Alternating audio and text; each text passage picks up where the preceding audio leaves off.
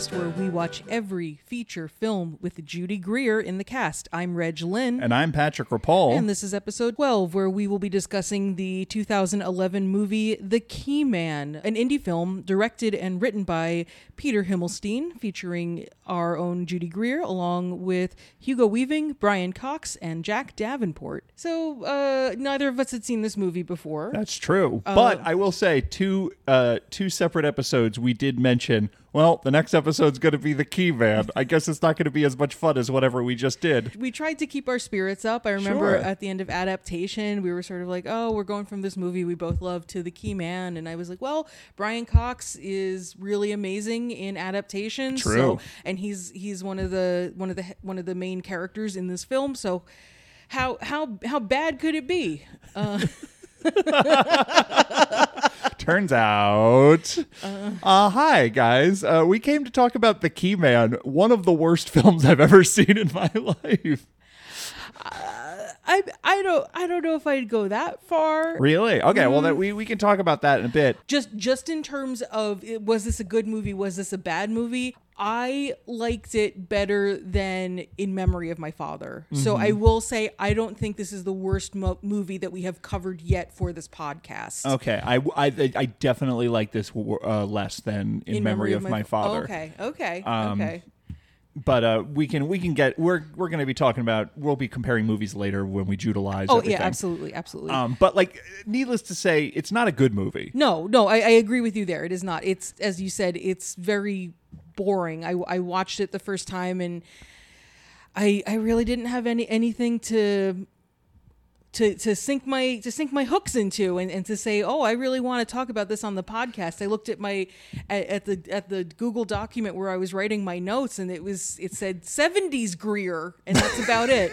It's a bad sign when you have a media criticism podcast and you can't figure out a single thing to say about the piece of media. Yeah. Especially, I mean, this is a debut film that premiered at Sundance, I think. Like low budget kind of thing, and there were aspects of this movie, given its creation, given its production, that I was excited for, where seeing that it was a period piece set in the 70s, that it was going to be a movie about like a crime being pulled off. Mm-hmm. Those things kind of got me excited. We have not seen a thriller with Judy Greer. Correct. In it. We might still have not seen a thriller with Judy Greer. Generally, a thriller provides thrills. Yes. So, yeah. I was trying to psych myself up. I enjoy a movie that makes a choice, that really tries for something. I thought that was going to be The Key Man. And, like I said, just ended my first watch with wondering what the hell we were going to talk about. Yes. It is. The really defining factor of The Key Man for me is that it is just so resolutely boring, and we can get into what we mean when we call this movie boring. Mm-hmm. But like it is very low energy. It is very light on incident. Mm-hmm. It is a plot with minimal twists and turns, if any. Right. The characters aren't very well fleshed out. Right. So you do just get this sort of sinking, listless feeling when you have like 4 consecutive scenes where you don't understand what was supposed to be enjoyable about anything. You know what I mean? Like, right. There's like one aspect of this movie that does have energy, though. And what is that aspect? That aspect is that it has a sort of relentless addiction, I might even say, to Steven Soderbergh Ocean's 11, 12, 13 style scene transitions, where there's like horizontal and vertical wipes and split screens and screens within screens. Mm-hmm. That very specific thing that is honestly, like, you go back and you watch Ocean's 11, it feels like the whole movie is that, just because every scene matches from one to the next. Mm-hmm. There's actually not as much of those little like on-screen graphics as you might remember. It's just like a little flourish that Soderbergh does here and there. Mm-hmm. He'll do a wipe, he'll do a split screen sort of a thing. These sort of affectations that I think, because this is a movie that takes place in the 70s, this is the writer-director trying to sort of conjure up the style of the 70s. Yeah, absolutely. And those almost every single scene transitions into the next one through one of these like little, the shot you're looking at becomes a little window, and then it becomes multiplied by 8 in a circle, and then all of the screens sort of circle around the screen, and then it zooms in on a new screen. Like it is so unbelievably relentlessly silly. Yeah, and then it's got that funky kind of music playing. Just that funky music, it just starts coming up, and you know that it's like, okay, I guess the scene's about to end because the little jazz scores.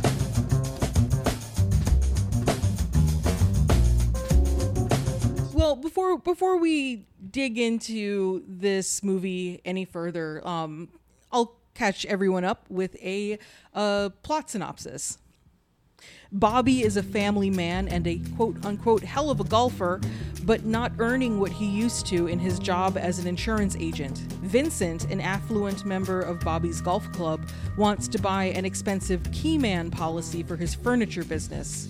The insurance policy would cover the operating costs of the business if the co-owner Peter dies. Bobby is eager to make a sale, so eager that he doesn't put up much resistance when Vincent and his friend Irving want him to forge Peter's signature on the insurance policy.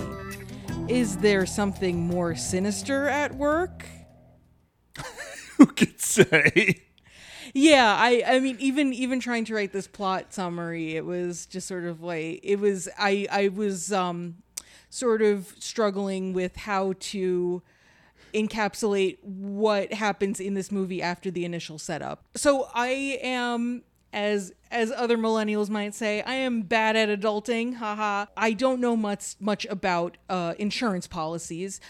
I think this is probably the first movie where I had to go on NerdWallet and do research to figure out what the crime was that they were trying to commit. The bureaucratic intricacies of insurance policies for businesses come into play here. Yeah, like I watched this movie twice. I said to myself, okay, I think I understand what they're talking about here, but let me make sure, because it's specifically Hugo Weaving's character Vincent wants to buy an insurance policy for his business. It's not like personal or home or car insurance. It's like business insurance, which I know nothing about because I'm a government employee. Keyman policy is a specific kind of insurance that a business will buy if there is one individual person who is absolutely essential to the business's operation. So just for instance, I imagine that like Harpo Productions probably has a keyman policy for Oprah. Sure. Because Harpo's nothing without Oprah. Sure. So this policy says that if that essential person dies, or in some cases is incapacitated and is completely unable to work any longer, the insurance company pays the agreed upon sum of money to the business so they have the costs to operate and, you know, pay people's severance and kind of wind down the business potentially, or to stay afloat until they figure out what the heck to do. Right. So that is the policy that is at the center of this. Vincent owns a furniture business with this guy Peter. He and our protagonist Bobby are both members of the same golf club. Vincent initially buys like another insurance policy from him, there's a good amount of time in this movie that's dedicated to Vincent trying to convince Bobby to forge Peter's signature on the insurance policy and saying like, well, Peter doesn't really want the insurance policy, but I want it. So can you just like, forge his signature? And also he needs to, Peter would need to get a physical from the doctor to prove that he's healthy and he's not just going to like die tomorrow. Cause that's insurance companies and how they work. Cause it's kind of fucking evil, but that's besides the point. So he's also asking, well, can you also, forge the the physical and say that Peter's in good health. And that's kind of what it's revolving around. It made me think, my thought was, we talked about Pottersville in our first episode and how Pottersville is inspired by It's a Wonderful Life. And I think you could say the same thing about this being inspired by Double Indemnity. Sure. Double Indemnity. There's, in the language of the crime film, of the film noir, of the, suspense movie, insurance policy means like someone is getting killed for money. Yeah, like we exactly. It is a plot device to manufacture money, making someone's death profitable, basically. Yeah. Everyone knows this. This is just sort of a fundamental nature of the genre. As sure as they know that the quiet guy who wanders into town off the horse in the Western, has some sort of gun in the West. He's probably not an average farmer. He's probably not just a quiet farmer, because I've seen a Western before. Right. But speaking of that sort of scheme,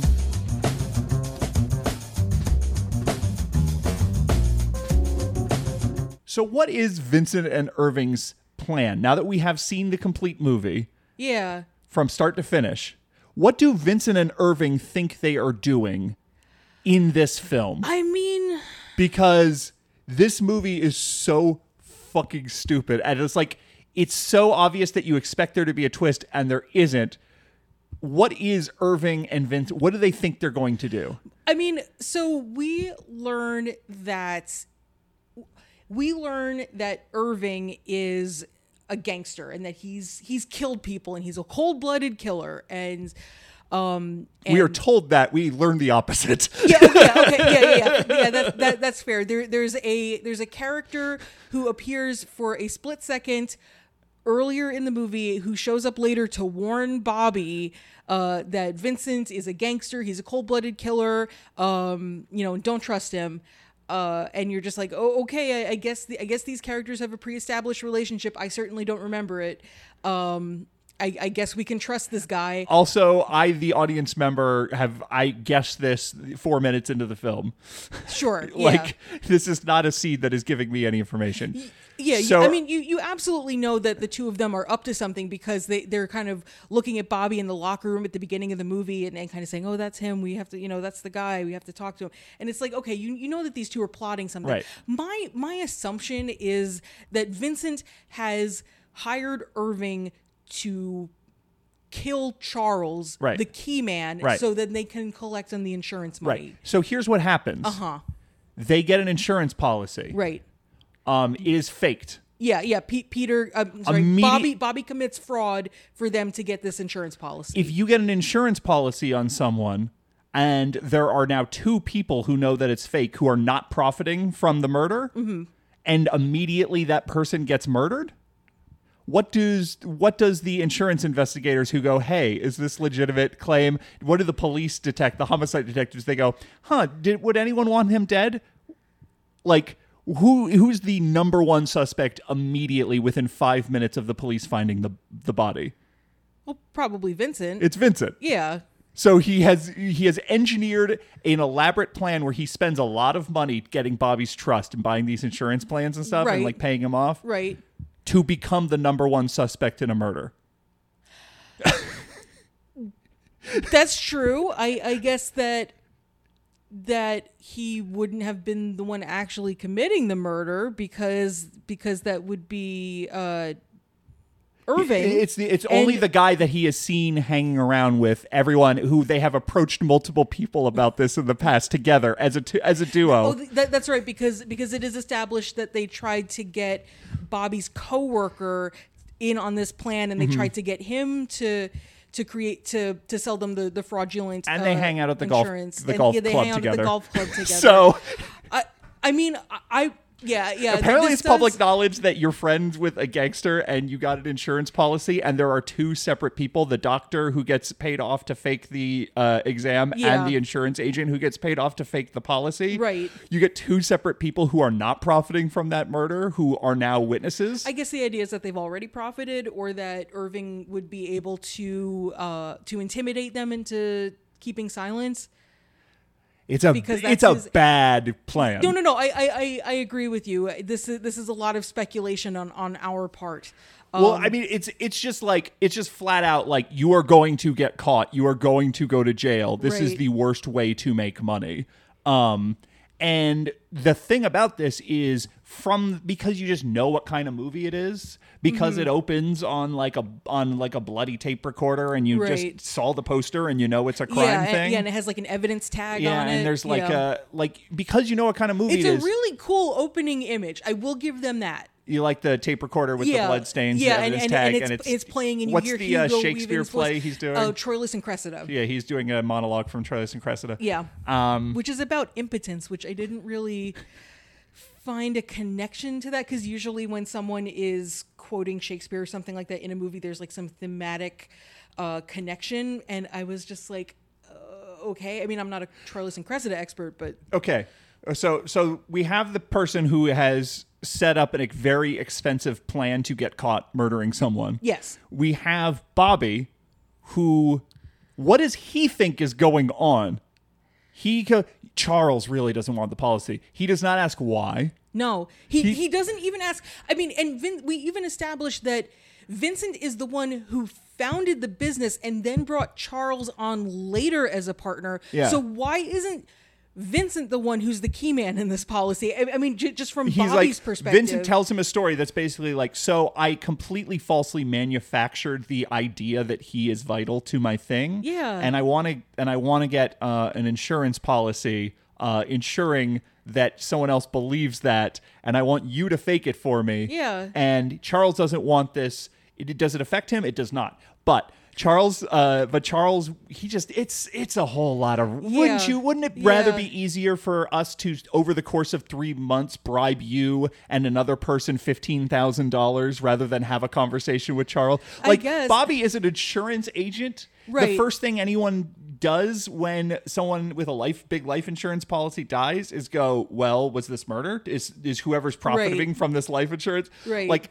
that has to be in his mind already, but Bobby is head empty this whole movie. And if he also if he's an insurance agent, he's a salesman, so he knows how to talk to people and influence people, and he knows his product, because I mean they even say in the beginning of the movie, like, oh man, he was top of his game, great insurance agent, which I don't know how everyone knows that, and then they're like, oh, but he hasn't sold anything lately. But if he's at the top of his game at some point, I have to add a very important detail to that. It is not that someone says that. It is that we have 2 scenes in a row. First, it is Bobby moping like a teenager in his coworker's office, going. And his coworker goes, used to be on top. And he goes, not in a while. Like, Jack Davenport's fucking terrible in this movie. He's not great. Whatever. I'm not going to judge his whole career based on this movie. But like, it's a bad script.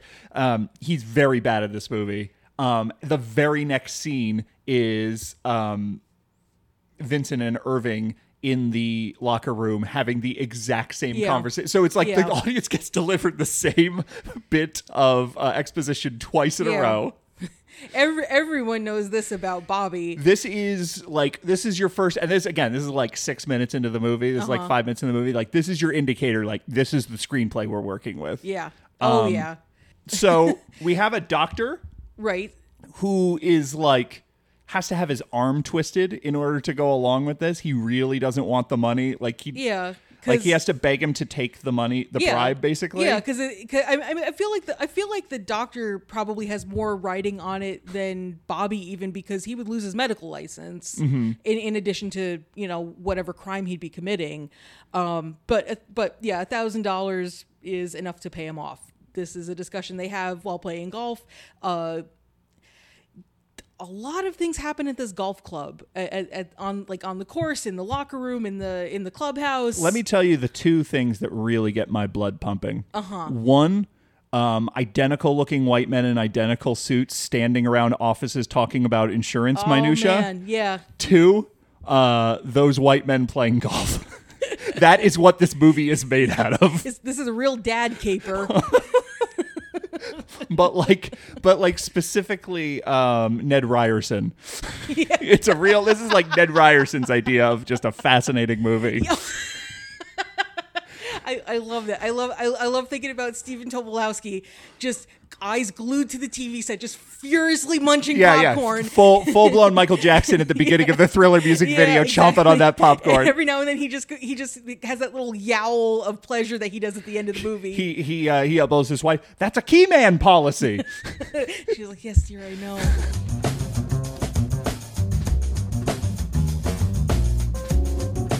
What did you think about the characters in this movie?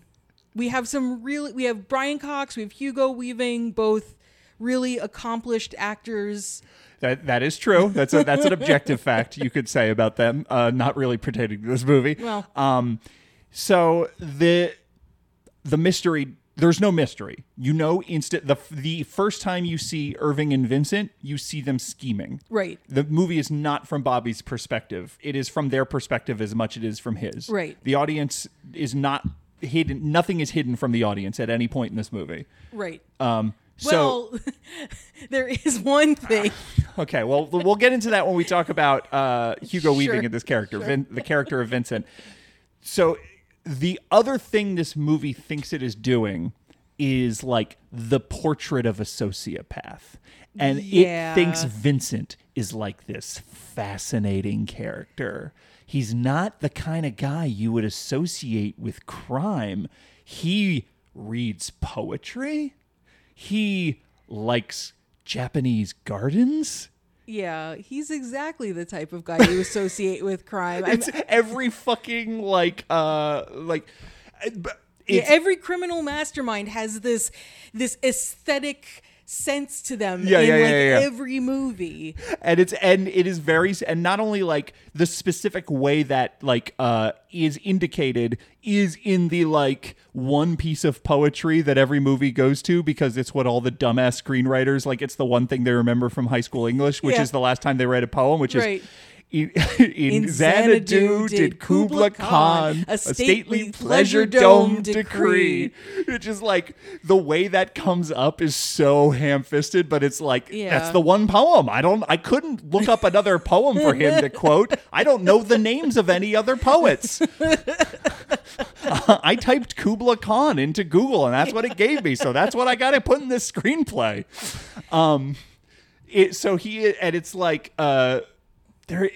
There's a really weird thing about him where he's an actor. He's not a criminal. Right. He's a furniture store owner and an actor. He's a failed actor turned furniture store owner even. Right. So there is this effort to sort of separate him from Irving and sort of make him this effete kind of intellectual. Right. But then all throughout, Hugo Weaving does weird little things that totally deflate that. There's a part where they're just sort of crouching over the Japanese rock garden in front of Irving's new house. And he's just waxing poetic about all of the all the landscape that he sees evoked. The rock garden is like a poem, and this looks like the ocean. But then he also just starts picking up rocks from the rock garden and throwing them back into the rock garden. There's also a scene where he takes Bobby to this atrium with this beautiful garden, and he's talking about what, and it's very. I mean, again, I have no idea how authentic this is, but it's kind of communicating to us, the audience, that it is a Japanese-style garden, and he's talking about the feudal lords of Japan and blah, blah, blah. And there's a koi pond, and he squats down by the pond and then makes this, goes to, to the fish, like they're going to come to him like they're cats. It's a very weird choice. I don't think fish do that. He literally has a monologue about harmony and peace, and then he just walks up to a pond and goes, "Here, fishy, fishy, fishy, fishy." Yeah.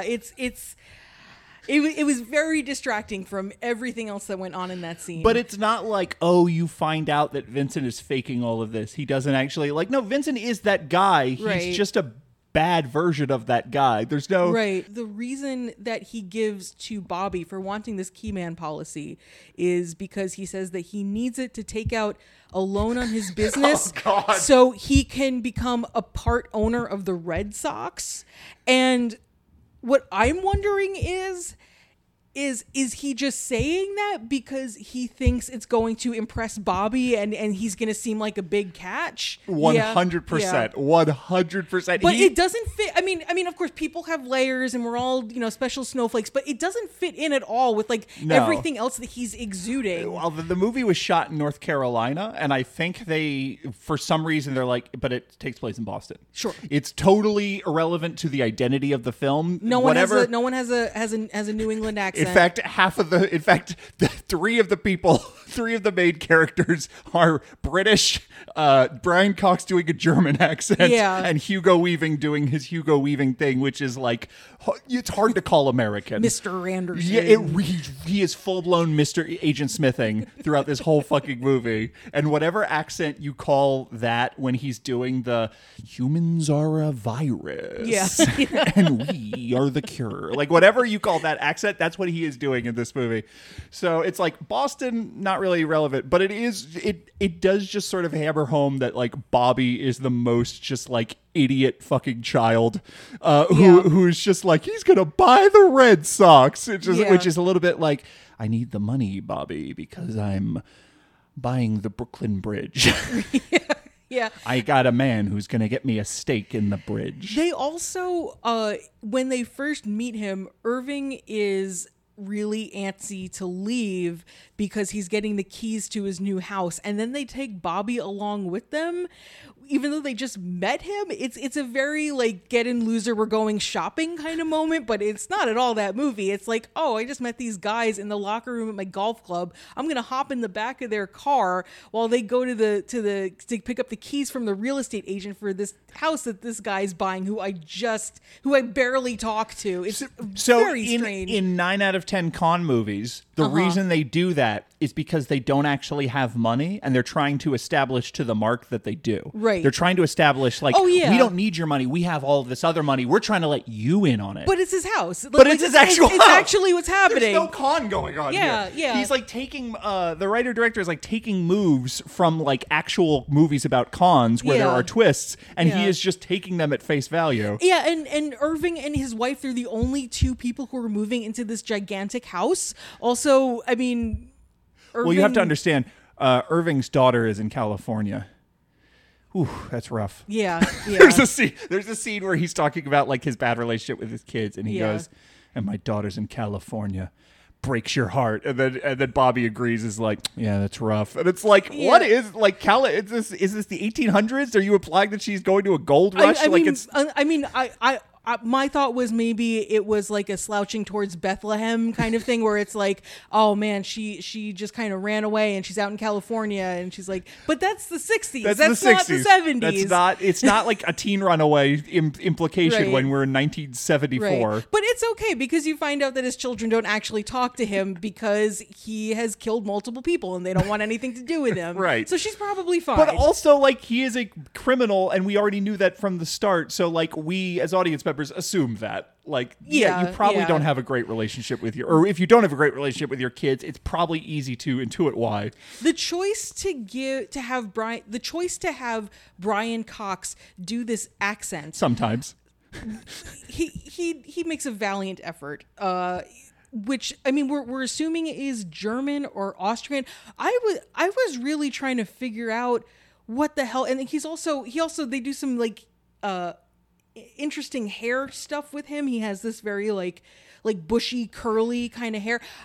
My thought for that character, because you never hear him talk about the old country or talk about his past life beyond his kids, but it seems like a very specific choice to have him be like a European immigrant. My thought was that, is it supposed to be implying that he was like in the Holocaust or he was involved in World War II somehow? I mean, he is Jewish. Like he at some point uses Yiddish. So and so like Jewish is, honestly, to me, again, like, so much of this movie is just like looking at what other movies do, not understanding it for any reason why they do it, and then just doing it. Yeah. Like, I think he sort of is working backwards from like, oh yeah, you know, like he's a sort of New York ethnic guy, because that's like gangsters are New York ethnic guys. And so it's like, well, it's Jewish, but like it's Boston in the 70s. So like we're not going to have like Brooklyn, Hasidic Brooklyn Jew or something. So we got to like work backwards into him being like this German or whatever. Or it could literally, like, honestly, when you are taking a paycheck and you are Brian Cox and you're in this movie, you're like, well, no one's going to fucking see this. Yeah. Like, you might just be amusing yourself. Yeah, maybe he was just like, I'm going to make a choice. They gave him the wig and he was like, oh, I'm going to do my wig work, baby. Pull out that accent. Yeah, like, we don't know for sure Yiddish was in the script, but Brian Cox pulls it out. Yeah, there's just a couple moments where I think he has a few lines that sort of suggest something where he's like, well, when you've seen what I've seen, that sort of made me think that, were there some scenes that were cut out where you find out like about Irving's difficult past? He's a strange character because he's a gangster. He's an assassin. Like they specifically make him out to be this cold-blooded killer. Mm-hmm. He is like tremendous guilt. So it's not like, that's just his reputation. He never actually did that. Like his character arc is about him showing like, I can't be that person anymore, implying that he was. But also for someone who is a cold-blooded killer, he is the most angry, temperamental dude. Like he tries to call his son to wish him happy birthday and his son doesn't want to talk to him and he like throws the phone across the room. He tries to convince Bobby that Vincent is gonna screw him over and Bobby doesn't want to believe him, so he gets mad and like throws Bobby against the wall. No one knows how to convince anyone to do anything in this movie. He breaks Bobby's hand and then is like later like, boy, I just don't have the stomach for violence anymore. It's like, It seems like he had the stomach when you threw his head through a glass window. Yeah, he has plenty stomach for violence. I did write down word for word the piece of dialogue, and it made me laugh so much that I just had to share it. This is the friend who is briefly in a scene previously who pops up just to give exposition about who Irving is, just in case the audience didn't get it yet. Right. He goes, Irving's a cold-blooded killer. He can kill someone and walk away. He can kill someone and go to a movie. Or eat a sandwich. and I'm like, some fucking screenwriter sat down, wrote, he can kill someone and walk away. He can kill and then go, that's not enough. And then he writes, he can kill someone and go to the movie. And then he's looking at it, he goes, rule of threes, or eat a sandwich. I was fucking dying. He could kill someone and walk to the movie theater where they sell sandwiches. He could kill someone and then go play chess in the park. He could kill someone and then go shopping for some new walking shoes so he could kill someone and walk away later. He could kill someone and file his taxes so he doesn't go to jail on a technicality.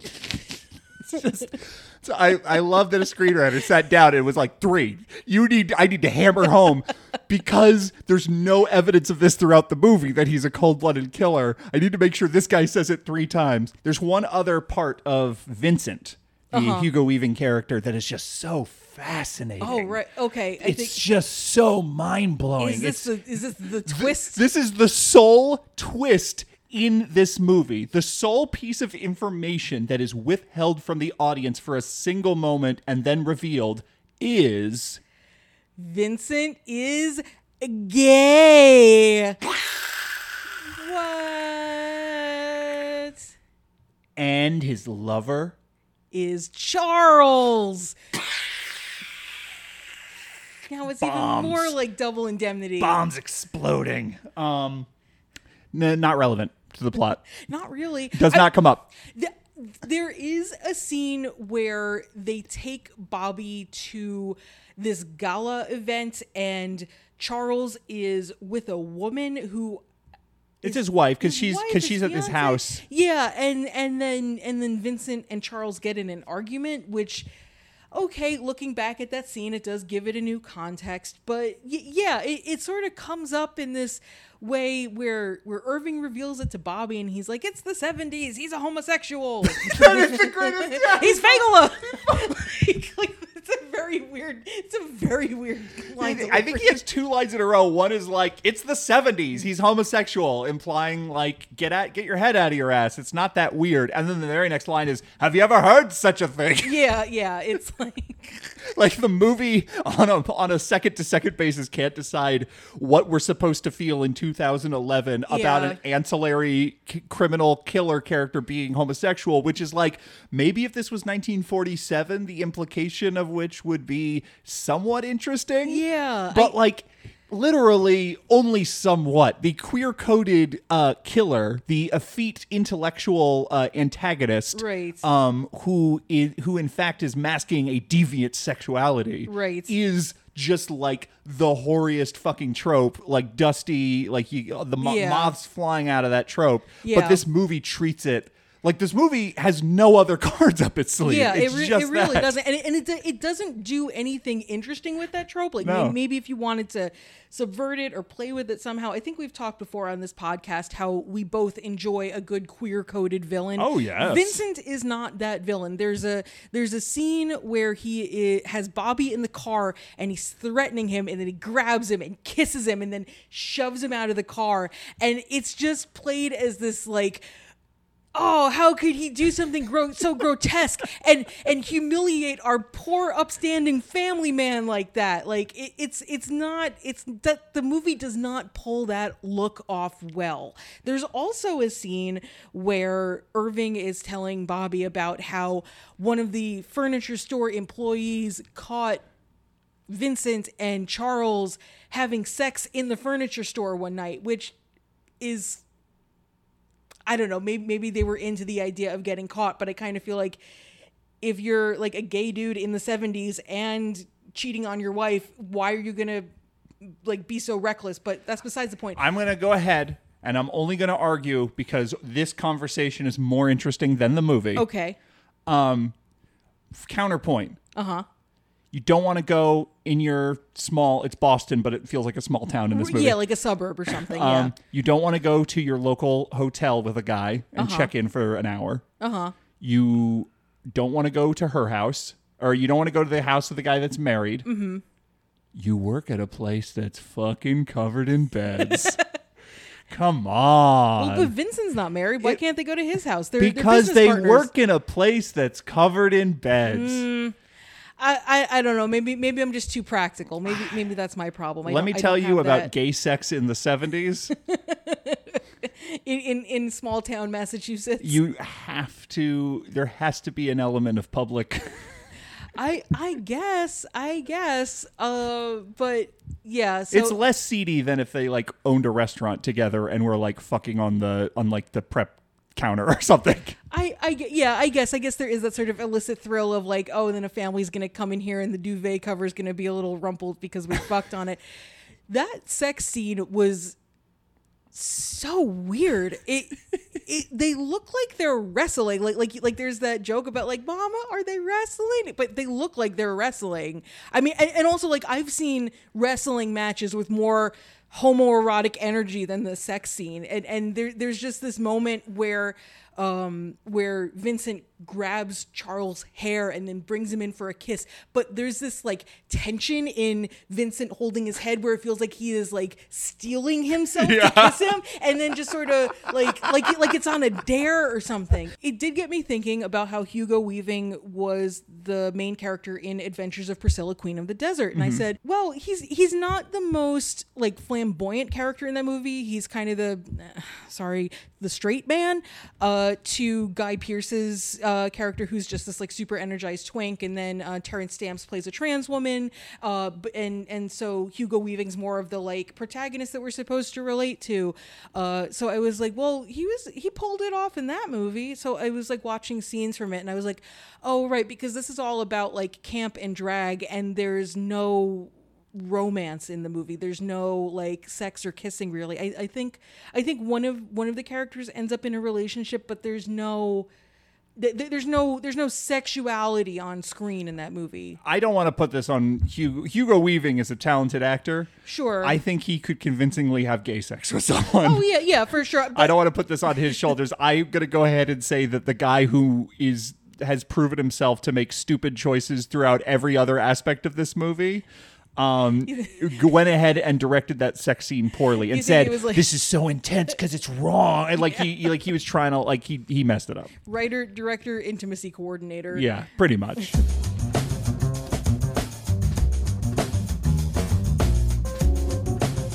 So we talked about Vincent and Irving. They're like two of the three real leads of the movie. Right. The third, who is the lead, played by Jack Davenport, is right. Bobby. He's a fascinating figure in this movie because he is just so dumb.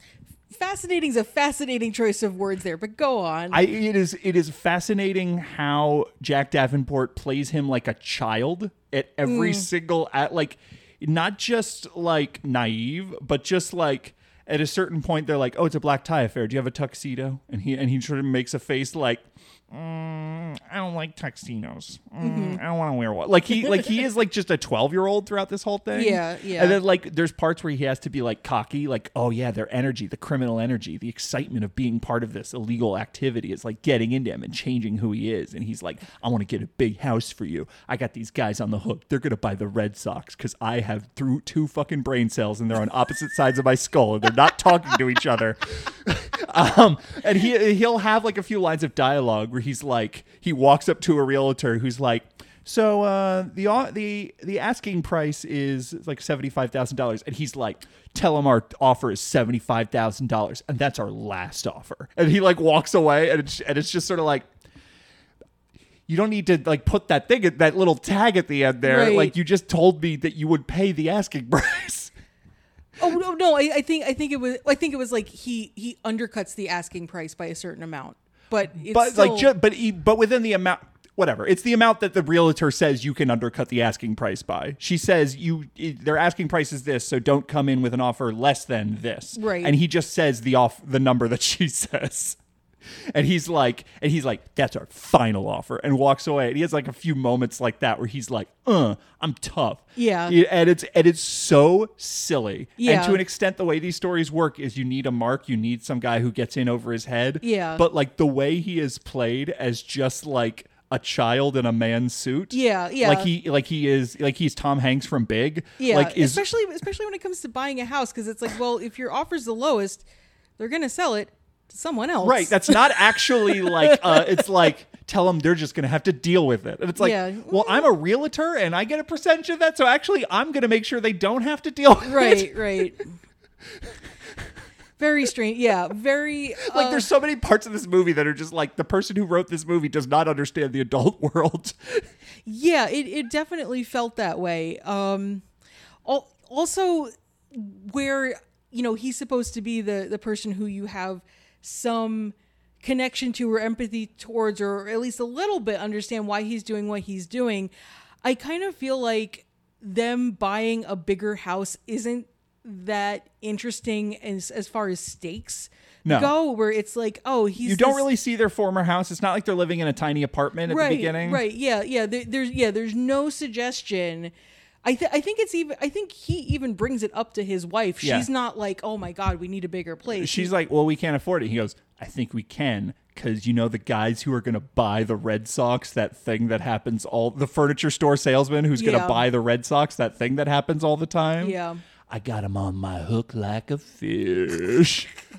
And she's sort of like, oh, okay. I believe you. There's even a part where he goes on like a little jag like that. She's like, I have no idea what you're talking about right now. He's for a movie that's supposed to be a psychological thriller. There's not a lot of interiority to this character. No. There's not a lot likable about him. No. There's not a lot interesting about him. He is a white dude who lives in the suburbs with his blonde wife and their The most two interesting children. thing is, hey, bro, you're English. How'd that happen? Yeah. There are a few moments where his natural accent just kind of bubbles to the surface. Oh, I think he's just doing his voice the whole time. Oh, really? As someone who watched Jack Davenport in 2 seasons of Coupling, he might be a little less English, but like he is not doing an American accent in this movie. he is just speaking like with an English accent, and I don't know if they cast him thinking he would do a Boston accent, and then that just didn't work out, or if they're just like, yeah, it's fine. Like Arnold Schwarzenegger is just like a cop in L.A. It's fine. Yeah. Like it turns out, America has a lot of accents in it. Don't worry about it. He's from Boston, and he's been there the entire time white people have been there, so he has an English accent. That's right. That's right. That's right. When Irving's like some of the things I've seen, and then he's just like, yeah, Crispus Attucks. Yeah. Oh, that was rough. Blimey. So you said that this is not the worst movie that we've covered for you. Right. For me, this is not only the worst movie we've covered, I struggle to think of a worse movie I have ever seen. How do you personally, because obviously it's just like a subjective statement. You don't need to argue your point, but Sure. like, how do you personally determine what you feel is the worst you've seen, and what makes something like In Memory of My Father, which has a personality of sorts, which has energy, which even made me laugh once or twice, like... I mean, granted, this movie made me laugh. Laugh with or laugh at? Judy Greer has a good line in it. Go back to our episode on Memory of My Father, Sure. where I do that, and then also Jeremy Sisto rapping. That episode was very good. You should go back and check out all the episodes of the movies you haven't heard of. They're still good episodes. Yeah. And both of them are available on Tubi, so it costs you nothing but the time that you cannot get back. Don't watch the movies. No. Join us in hell. Look, if you want the Judy Greer skip list, we will give it to you. But this podcast doesn't have a skip list. It's all gold. Is what I'm saying. So what for you makes this like what for you is the tolerable part? So there is a commitment to an aesthetic that I admire. I mean, we talked about the energetic transitions. There's also a sort of yellow toned color palette that evokes an era. And as I said before, I think when a movie of this budget and this level of, I don't even know what you would say, like this level of impact. Sure. Tries for something a little different, like a specific historical era. I do find that interesting. Do you find like endearing the Yes. the effort to like do a period piece on a shoestring budget? Yeah, absolutely, I do. It looks like it has a shoestring budget. It also Yes. has like a cast of, like a handful of people who are all named. So I don't Right. actually know the budget behind this or what happened, but Right. But that's certainly the feel of it is like it's sort of punching above its weight class in trying to be like this sort of like 70s art object. Yes, yeah, it is. I think in an interview with the director, he said that he had the idea of this being like a lost movie from the 70s that is found and unearthed in an archive somewhere, and that was his sort of vision for what the movie would be. So I appreciate, like, that's an interesting vision to me, and I appreciate the attempt. That was an attempt to be nice that ended up sounding mean. Sure. Whereas you don't really appreciate the attempt in Memory of My Father. I don't. I find that attempt to be much less interesting. For me, when it comes to thinking about what makes a movie bad instead of mediocre, if I find something to be like actively off-putting, I have a worse reaction to that than if I find something to just be bland and poorly thought out. Sure. This movie is fairly homophobic, but it's not repellent the way that In the Memory of My Father is.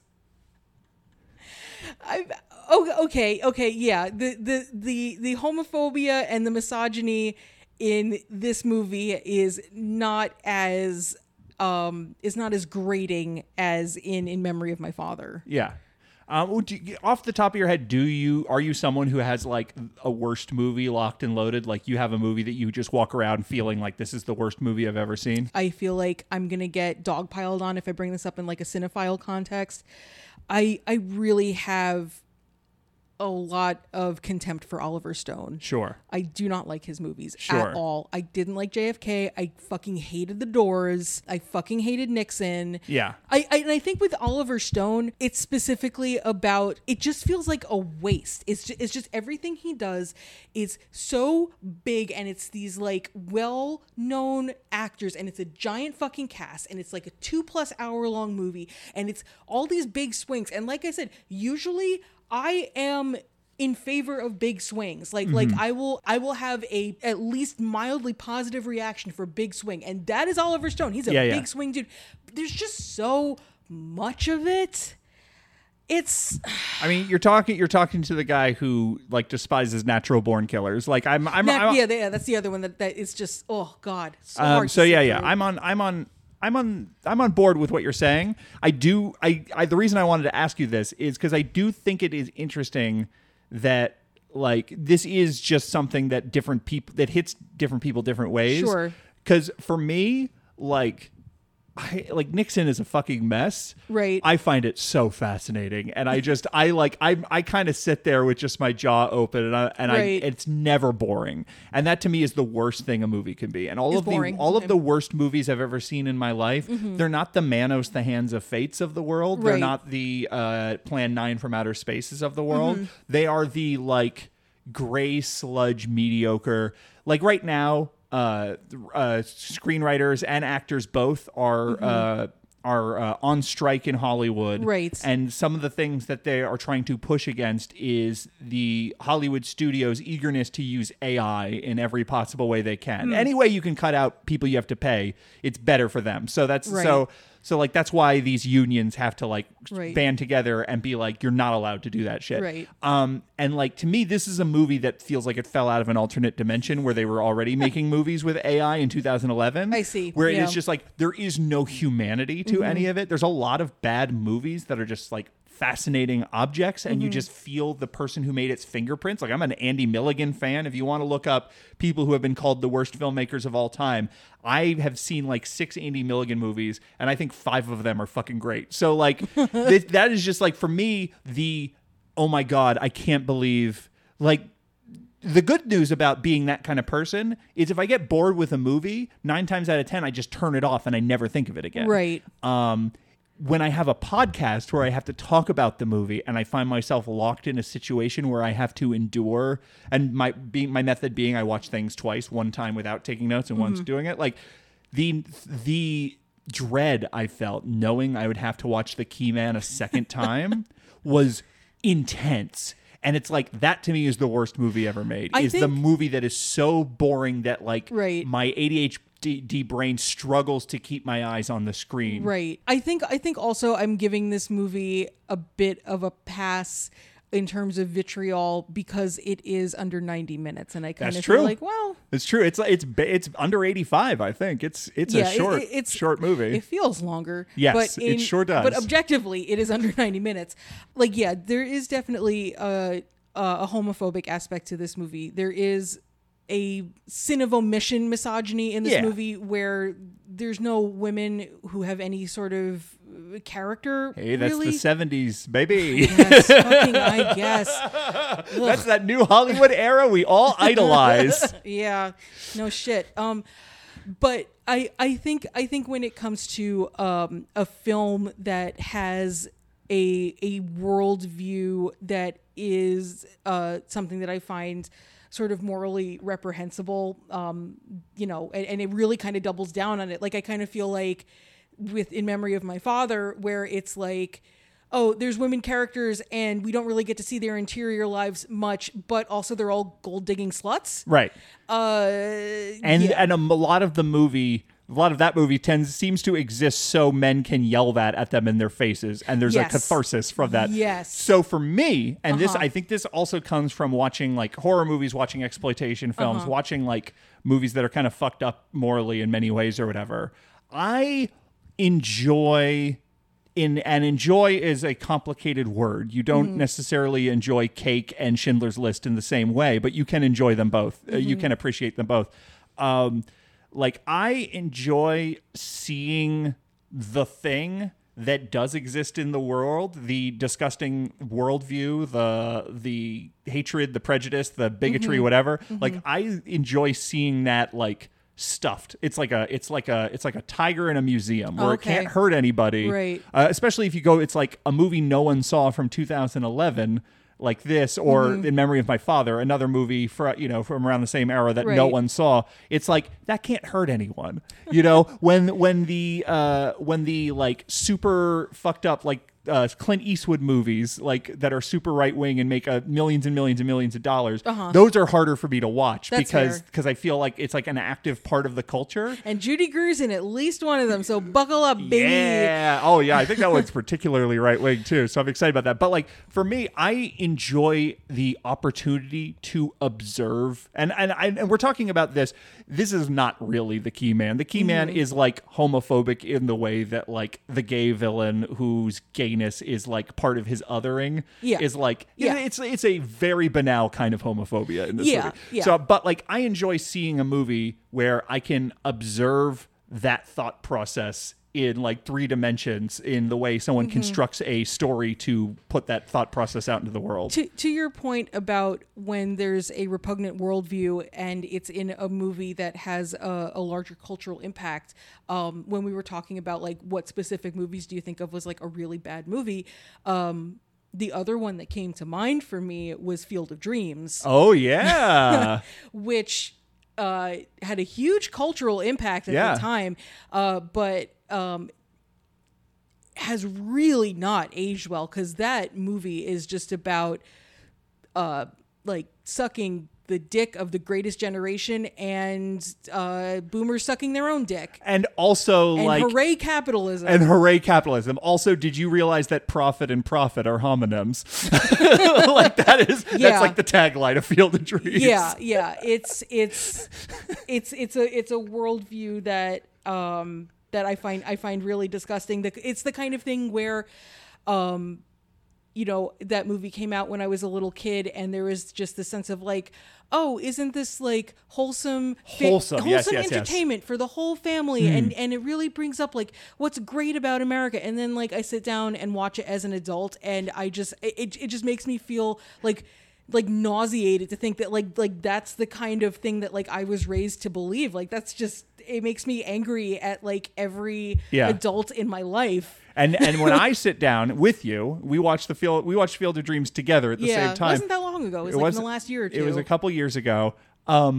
That's the only thing that I'm enjoying about watching Field of Dreams, because I sure as hell don't like baseball or family, but, like, seeing, like, the secret repugnant subtext under everything, and, like, seeing the bullshit that is being sold, and, like, seeing the sales pitch, that to me is where I go, ooh, this is kind of fun. Like, I like playing spot the ideology, Sure. I think there is something fun and engaging about that to me. I will say, when I think about like what you're saying, where there's a film where it has an ideology that is completely abhorrent to you, but it's fun to watch. The example I think of is Body of Evidence. Oh yes, she fucked that guy to death. Oh my God. Madonna, Willem Dafoe erotic thriller. She fucks a guy to death, and she's on trial because her body is the murder weapon. Yeah, where she's just this black widow who marries, like, rich men with heart problems and has really kinky sex with them until they die. And it's like it's pretty misogynist, but it's so ridiculous. It just takes slut shaming to its, like, absurd conclusion. Oh yeah. And it's a 90s erotic thriller, so there is just that energy to it that's just so much fun to indulge in. Yeah. There's nothing about the movie you can take seriously. So it's like, are the performances bad? Body of Evidence? Yes. Is the script bad? Yes. Is the direction bad? Weirdly, yes. Madonna looks terrible. The lighting on her, makeup on her face they don't make her look attractive. It's like they did a bad job. She lives in a 2-story houseboat. It's very strange. But, like, so it's like, it's one of those things where it's like, yeah, they would cover this on a bad movie podcast. Sure. But, like, Body of Evidence I've seen twice because I have a rip-roaring good time watching it. It's a roller coaster of a movie. It's great. And, like, that to me is, like, I don't know if bad is necessary. Like, aren't movies supposed to entertain? And like, do I really consider myself so outside of like so intellectually superior to the average man that it's like, no, they're entertained. I'm slapping my knee and liking it for a different reason, and therefore it's bad, but I still get to enjoy it. Like, no, The Body of Evidence is a fun movie. Yeah. So anyway, that is it's something that always like so bad it's good is like a phrase that I've always kind of hated, and like but also it's just like it's totally 100% subjective. Everyone's going to respond to this sort of thing differently. But I did want to talk about that in regards to this movie, because I was watching this being like this. I don't think this is the worst movie I've ever seen. Clown Murders, I think, still takes that cake. But like this is one, and I think I said this about the name of the In Memory of My Father as well. So at least it's not Clown Murders. So maybe we keep track of all of the movies that I declare the worst movie I've ever seen as we go through Judy Greer's career. We have Judalization, and we have Is It Worse Than Clown Murders?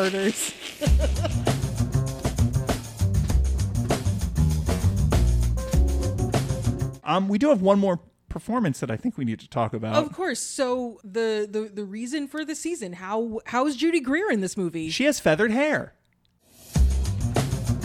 But seriously though, Judy Greer in this film, she plays Bobby's wife, Karen. Judy Greer as Bobby's wife, Karen, with her feathered hair. Not a Karen in this movie. No, she's not a Karen. She is a wife named Karen. Yeah. I have to wonder if there were scenes that were just cut out, because there is a moment in the beginning where you see her cleaning, she's vacuuming the bedroom, and then she lies on the bed and sort of looks away wistfully, but we never find out what that's about. It's sort of the only moment we have of like her as a character. I have to say the main reason that I think that there was a lot edited out of this movie is that Carol Kane is in it. She plays Bobby's secretary.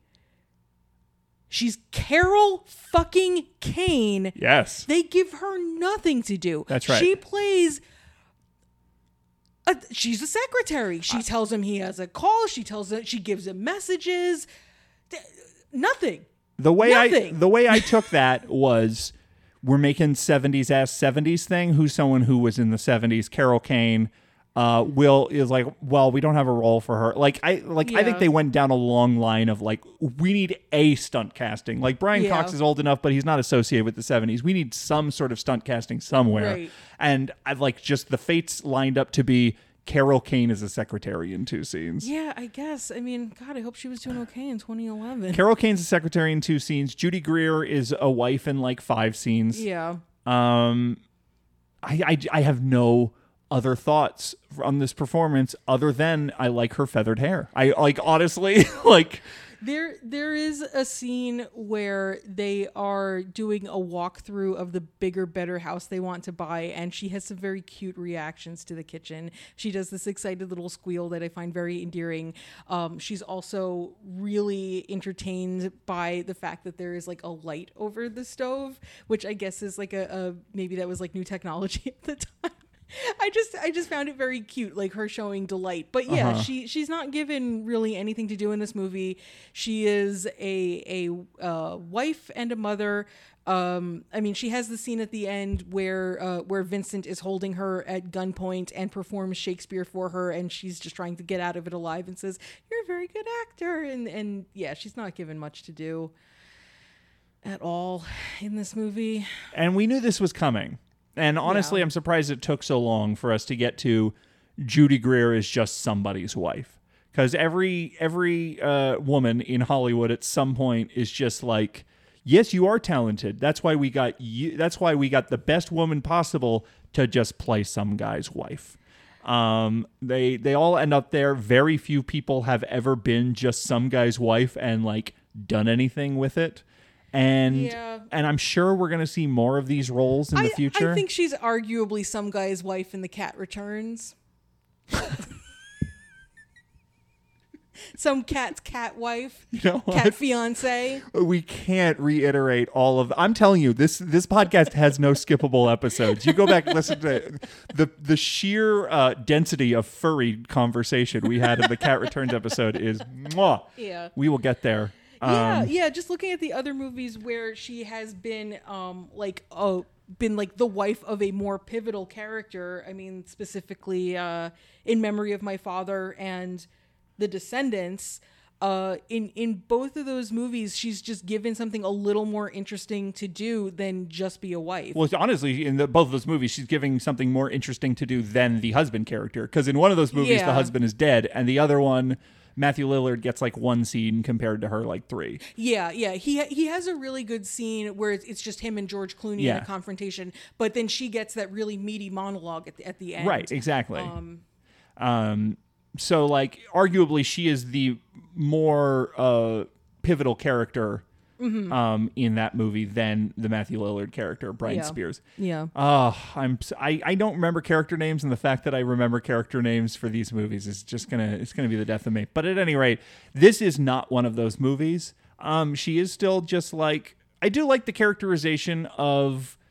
She is not like a shrew who's like, you used to be on top and now you're a loser. You need to get me a better house. Like, whatever happened to the Bobby I married? Right. Like, which I kind of feel like would make it more of a thriller, noirish kind of thing to throw in like some, emasculation or some pressure or something. Like, right. My God. I'm not saying the movie benefits from it, but it is at least like, as someone who was going into this Judy Greer first, I was expecting the worst. Yeah.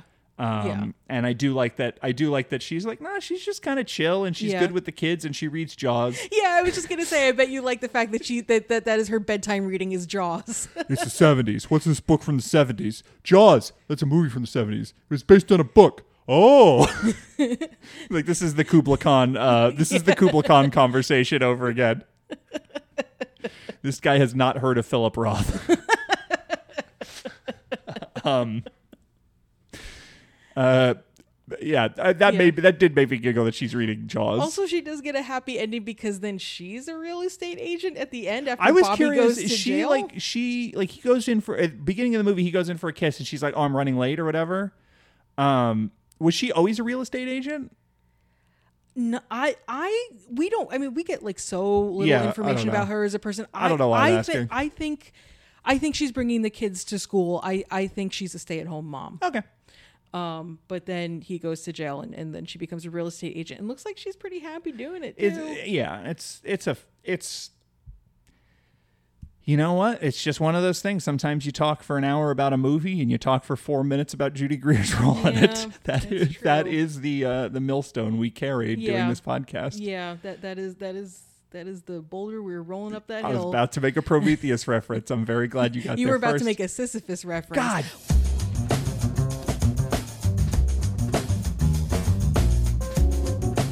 We can move on then to our palate cleanser of the other segment, where we each come up with a question or a challenge or a segment to share. Usually I bring a question, something that we both answer.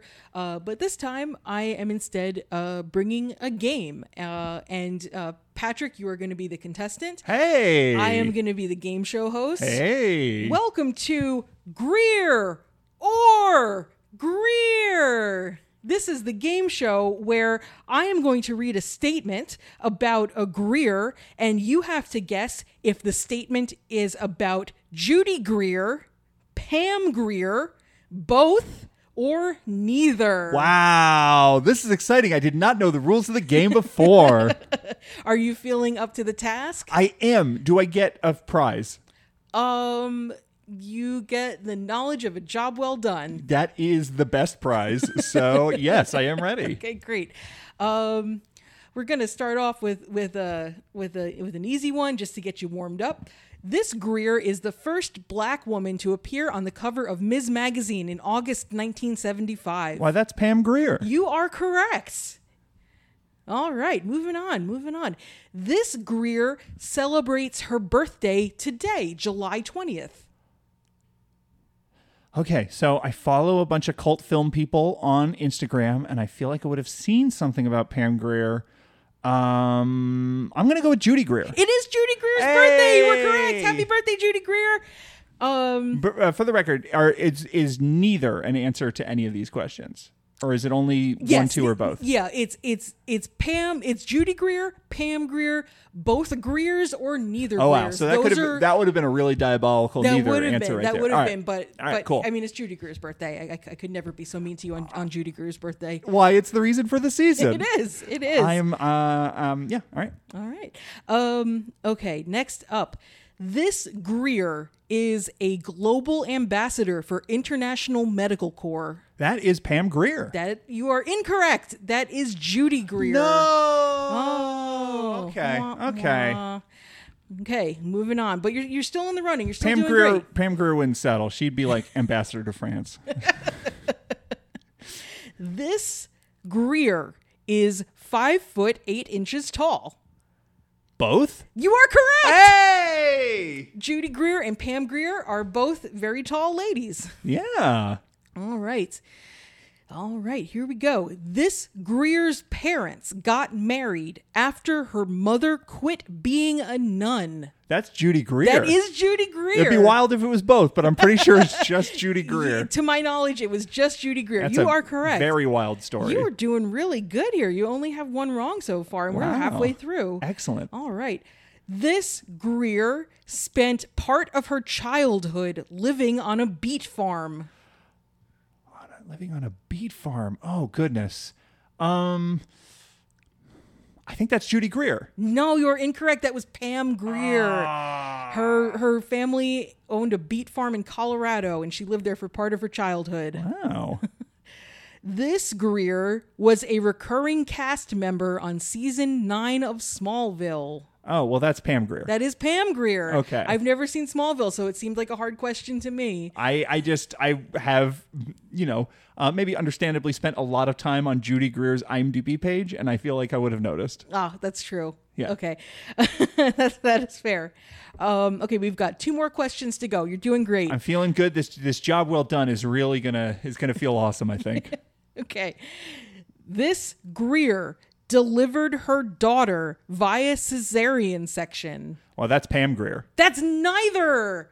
Oh, that is tricky. That neither. That rascally neither. I know that Judy Greer has not given birth to any children. No, she has not. She has adopted children. Yeah, she's stepchildren. Stepchildren, my mistake. And Pam Greer also has not given birth to any children. Oh. So yes, they are both. You know what? That is interesting. That you felt confident saying neither, it must be because Pam Greer doesn't have children. Because I don't know why they would say either way. Oh, I don't know. You read all sorts of crazy things. All right. Okay. That job well done's feeling a little less special now, but that's right. okay. I can pull it out. We are down to our final question, the final round of Greer or Greer. This Greer has not done voice acting for a video game. That's Judy Greer. Correct. You are correct. Isn't that strange? Yeah. And Pam Greer has done a Grand Theft Auto game and some other thing. I remember there was it was the era of Grand Theft Auto that Pam Greer was in one of those. That's the influences they're pulling from and whatnot. In fact, Grand Theft Auto is a late 90s pre-Ocean's 11 example of the swanky 70s kind of stylizations and visuals and stuff. Oh, okay. That first Grand Theft Auto game, they were trying to do that or whatever. Video game dork talk. I'm just glad that you didn't throw in a curveball at the end and do a Rosie Greer and really throw my whole game off. I would never. Okay. This is an above board game show. That's excellent. Well, congratulations, Patrick. Oh, thank you. We're shaking hands right now. You can't fully shaking hands no matter how hard you try. You that was a job well done. Thank you very much. Good That was for a you, lot of fun. Patrick. Good. I'm glad you enjoyed it because I spent a little too much time doing that research. I had a question. Yes. Do you think growing up on a beet farm is why Pam Greer was so good at laying out all those beatings? 100%. Okay. I think you're absolutely correct Yeah. there. Well, the more you learn, knowledge is a lifelong journey. Education is a lifelong journey. I also learned a lot of interesting things about Pam Greer, but there was no way that that Judy Greer would have done these things, like dated Kareem Abdul-Jabbar, and then he proposed to her, but said that he would only marry her if she converted to Islam. So she said no. Yeah. Pam man. Grier also has 2 honorary PhDs. So, interesting lady. You know what? Now that I'm thinking about Pam Grier, that's a good transition to my other segment. Okay. Because maybe there's some Pam Grier movies where you could slot Judy Greer in. Because my other segment is called K. Judy's Super Sounds of the 70s.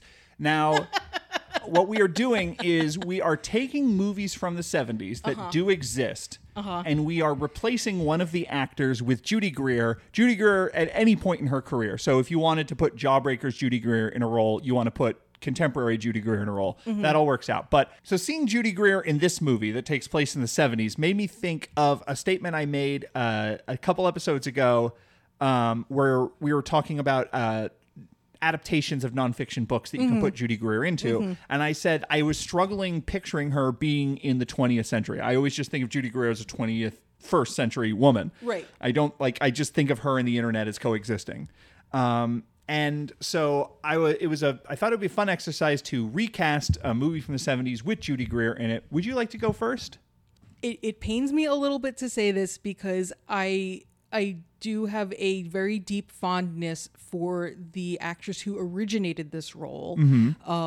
But if there is some terrible parallel universe out there where Madeline Kahn does not exist, I would want to see Judy Greer as Trixie in Paper Moon. I love that. I love that Peter Bogdanovich's Paper Moon. Yeah. That you asked me that question, and that was the first thing that I thought of. That's so good. I think especially because seeing Judy Greer both on stage in Another Marriage and then also pretty recently in Addicted to Fresno, where she plays these characters who are like survivors and they're very scrappy and they just do what they need to do. Describe Trixie for the audience. Sure. So Paper Moon, for the one person listening who doesn't know, takes place during the Great Depression, and it is about grifters. It is about these like small time con artists doing what they need to do to survive in like these like small struggling farm towns during the Great Depression. It's a beautiful movie about a relationship between a man and a child who are both kind of, struggling to survive in their own ways. And about halfway through the movie, Ryan O'Neal's character, he's like the main character, meets a woman named Trixie Delight, who's an exotic dancer at a carnival, and she joins their merry band because he's banging her, and he's kind of made a lot of money with his Bible salesman scam, so he can be her sugar daddy. Basically, that's what it is. So Trixie is a survivor. She's not a mean person. You just get the sense that this is a woman who's gotten by on her looks. Maybe we're reaching the end of those days. And she was probably doing pretty good before the Great Depression hit because like she's a maid who she brings around with her. And she's just accustomed to a certain level of living that she really doesn't want to let go of. And she's kind of willing to do whatever she needs to do. There's this scene that I think about, and it fucking breaks my heart when I think about it, where Tatum O'Neal's character is so pissed off that her father figure, this like the one adult in her life who she's started to really care about, is now turning all of his attention to this adult woman, and they're gonna keep driving to the next town, and she is just refusing to get into the car, and she's just sitting on a hill and just sulking. And Trixie comes up the hill and just kind of talks to her, and is just kind of saying like, look, we're all just trying to survive here, and this is how I survive, and like I'm not trying to hurt you, I'm just taking care of myself. And the last line of the monologue is like, just let Trixie and her big tits sit up front. And it's just like it's just there's this weariness to it where it's just like she's telling this little girl something about how the world works, and it's like she doesn't want to say it, but she also doesn't want to lie to her. And this is a movie where people are just like constantly lying to other people. And it's just this moment of like really like naked honesty and like really like just saying what's going on and not letting each other guess and not not trying to like, I don't know. It's just something about that just kind of like the weariness of everything that's going on just falls on that one line. And Madeline Kahn does an amazing job. I mean, she's also funny. I mean, of course she's fucking funny. She's Madeline Kahn. Where there's like other scenes where it's just, she's going to sleep with another guy, and Tatum O'Neal is like trying to pull a con to get Ryan O'Neal to dump her. And it's very funny and charming. And I mean, I can just see Judy Greer pulling off both of those levels of energy, the sort of like flighty ultra femininity that Madeline Kahn also did so well. I feel like vocally they're both very similar. They have that sort of like breathiness and I think that's right, flutteriness to how they speak. But then also kind of having that scrappiness and that like kind of hard understanding of like, this is what I have to do to get through my day, and fuck it, I'm gonna do it and you're not gonna stop me. Yeah. So yeah, if I had to drop her into a role in a movie, that's what it would be. Which is interesting, because you're not dropping her into the 70s, you're dropping her into the 30s. Right. So there's another. So for me, this is a game I came up with the idea, but I didn't necessarily have an answer. And then when I started doing research, like just sort of browsing through 70s movies, it's the thing we already talked about. Wait, let me guess. You want her to play the shark in Jaws? Yeah, because she read the book, so she knows the eternal. Yeah. She knows the eternal life. We already talked about the 70s is like, oh yeah, that's the era when like the men get sort of free reign to sort of like expose their ids on screen, and it turns out that these men did not have very warm things to say about women, or were particularly concerned with writing interesting, complicated roles for them. Right. And so you get a lot of concerned girlfriends, you get a lot of like teenage runaways who like complicate a man's life by their sexuality. Like you get a lot of like bullshit like that. Yeah. And so I was just sort of like, oh God, not only do I have trouble like placing Judy Greer in the 70s, I'm having trouble finding a fucking woman. And I was like, but of course Carol Kane's in this movie. She is. And one of her great performances is in 1973, The Last Detail, the Hal Ashby movie. But like this is the problem. I thought you were going to say Mafu Cage, but go on. Yeah, Mafu. Look, fuck.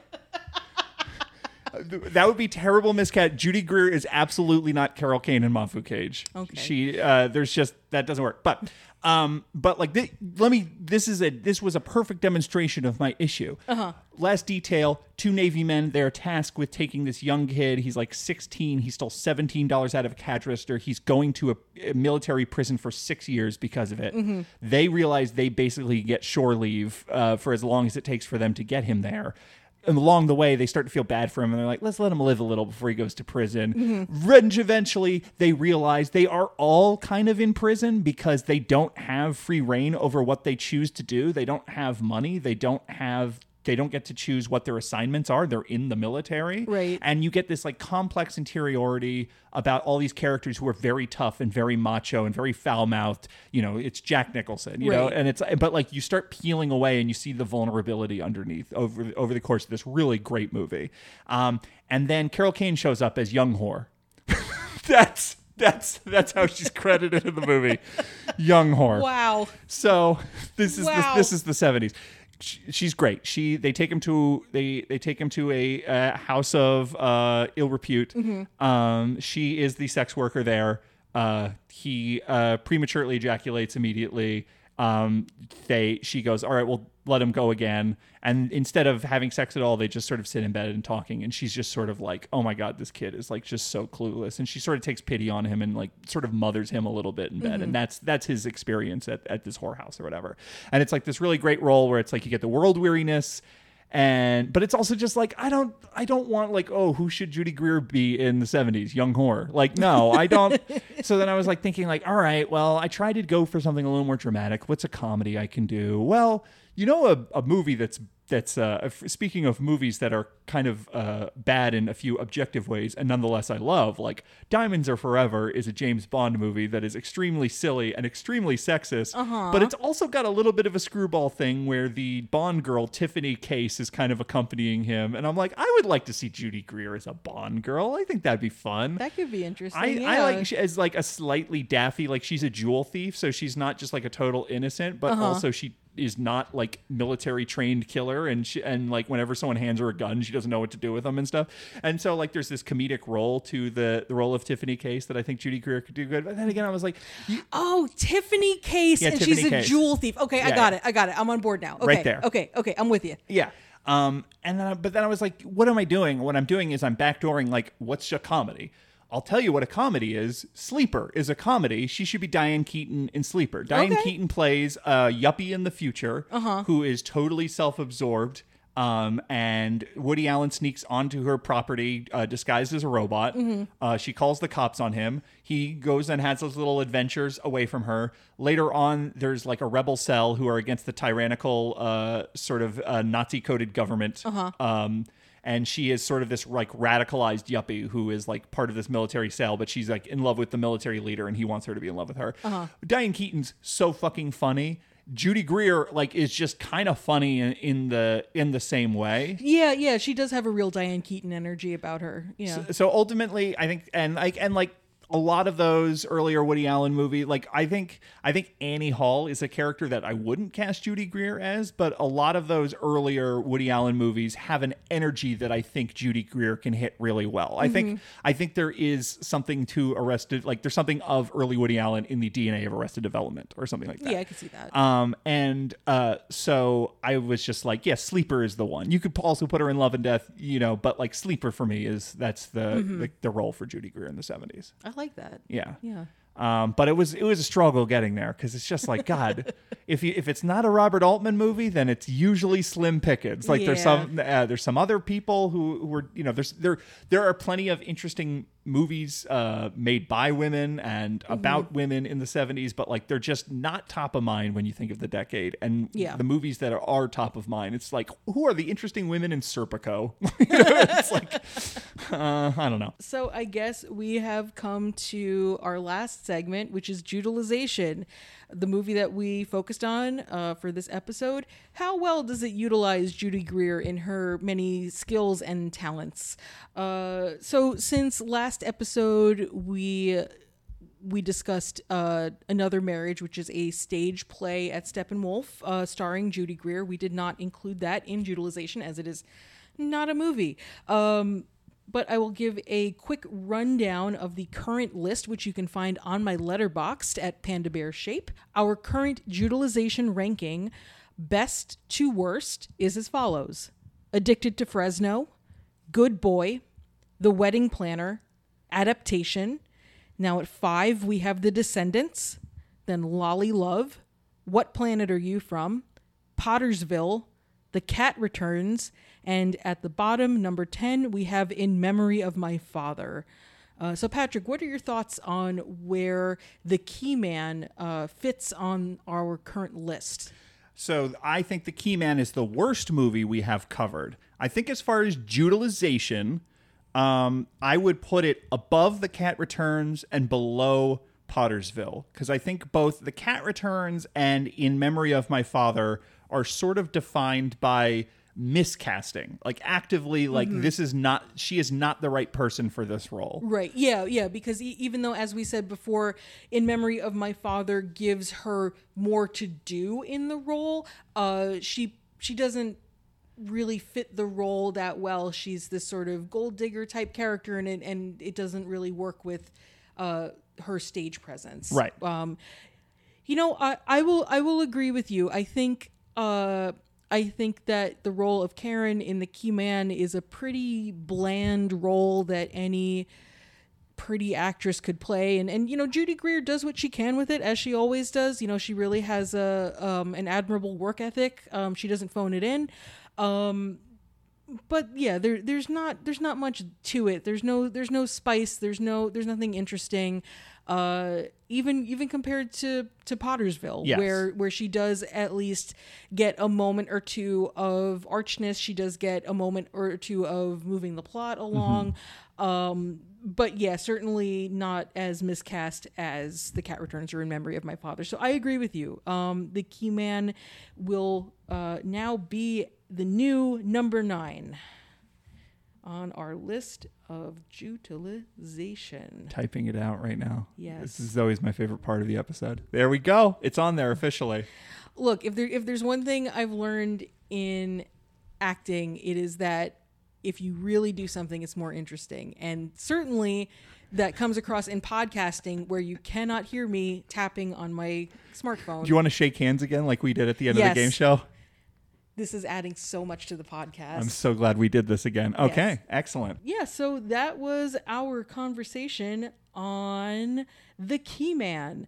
Thank you so much for joining us. Our next episode is going to be on the 2015 road trip movie Grandma. Good movie. Yeah, I'm looking forward to it. Lily Tomlin, national treasure. Yeah. It should be a good time. Please join us next time for Grandma.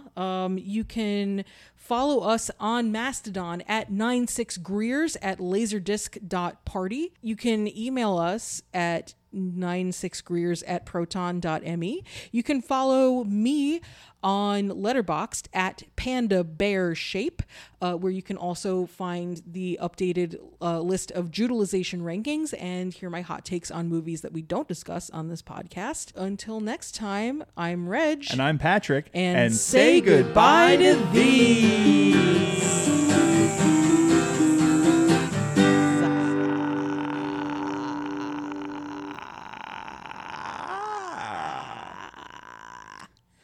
I just knew we were going to fade out. So I wanted to fade out the these.